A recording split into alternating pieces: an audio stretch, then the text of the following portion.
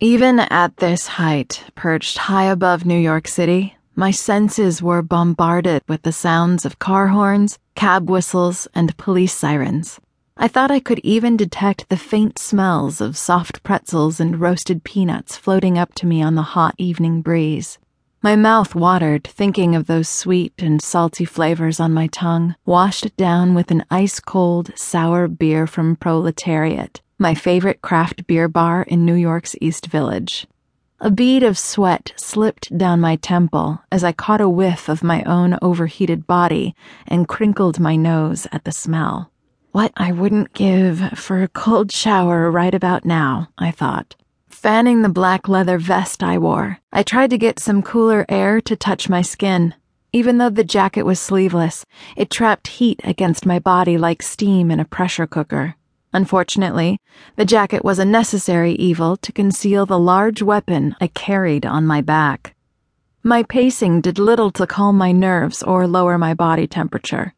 Stepping up to the low wall that surrounded the rooftop, I leaned forward and peered over the side of the 54-story building.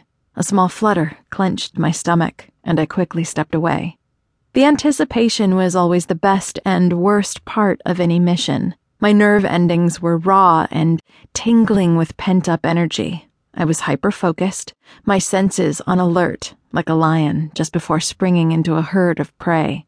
Still, doubt and fear also crept in, flitting around the corners of my mind where I couldn't dispel them. Those shades whispered to me, "You're not good enough, not strong enough. This is finally the mission you will fail on. You won't make it out of this one alive." I closed my eyes and quieted my mind, then reached out with my senses.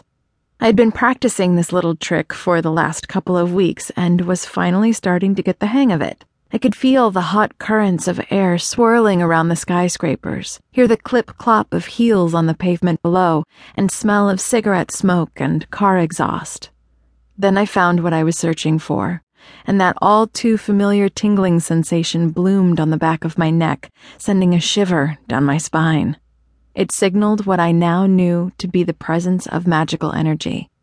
It was something I had felt many times before, but only recently learned it was my own magic reacting to that of others near me. Whatever it was I sensed, the thing was close. I threw back the flap of my jacket and reached for my lower back. With a quick flick of my wrist, I unsnapped the leather binding that held the wooden shaft snug against my body. After a practiced tug, I heard the light click as the axe head came free from its locking holster between my shoulder blades.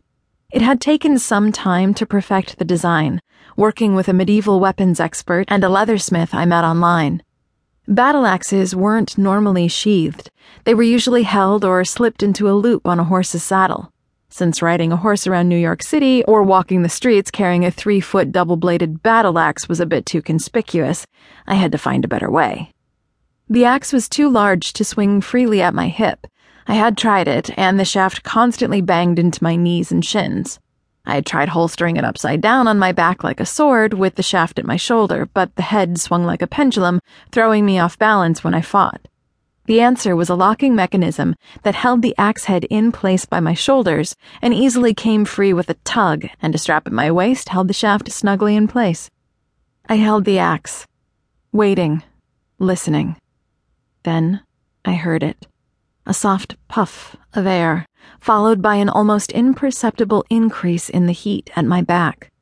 With my eyes still closed, I spun, swinging upward with the axe, and encountered a satisfying resistance, followed by a pained screech. Not giving the creature time to recover, I pressed my advantage, swinging the weapon from right to left and back again in repeated figure eights. It scrambled away from the blade as I moved forward, twirling and spinning the steel so fast it was just a blur. I could sense that I was approaching the edge of the roof. Therefore, in one final move, I landed a roundhouse kick to the creature's chest, sending it hurtling into the wall that surrounded the roof. Hearing the brick crack as mortar gave way under its weight, I poised the axe above my head, prepared to strike the killing blow. Opening my eyes, the victorious smile slipped from my face when I saw a manticore crouched before me. It was the same type of monster that had attacked my friends and me in City Field a few short weeks ago, slaughtering almost an entire clan of elves.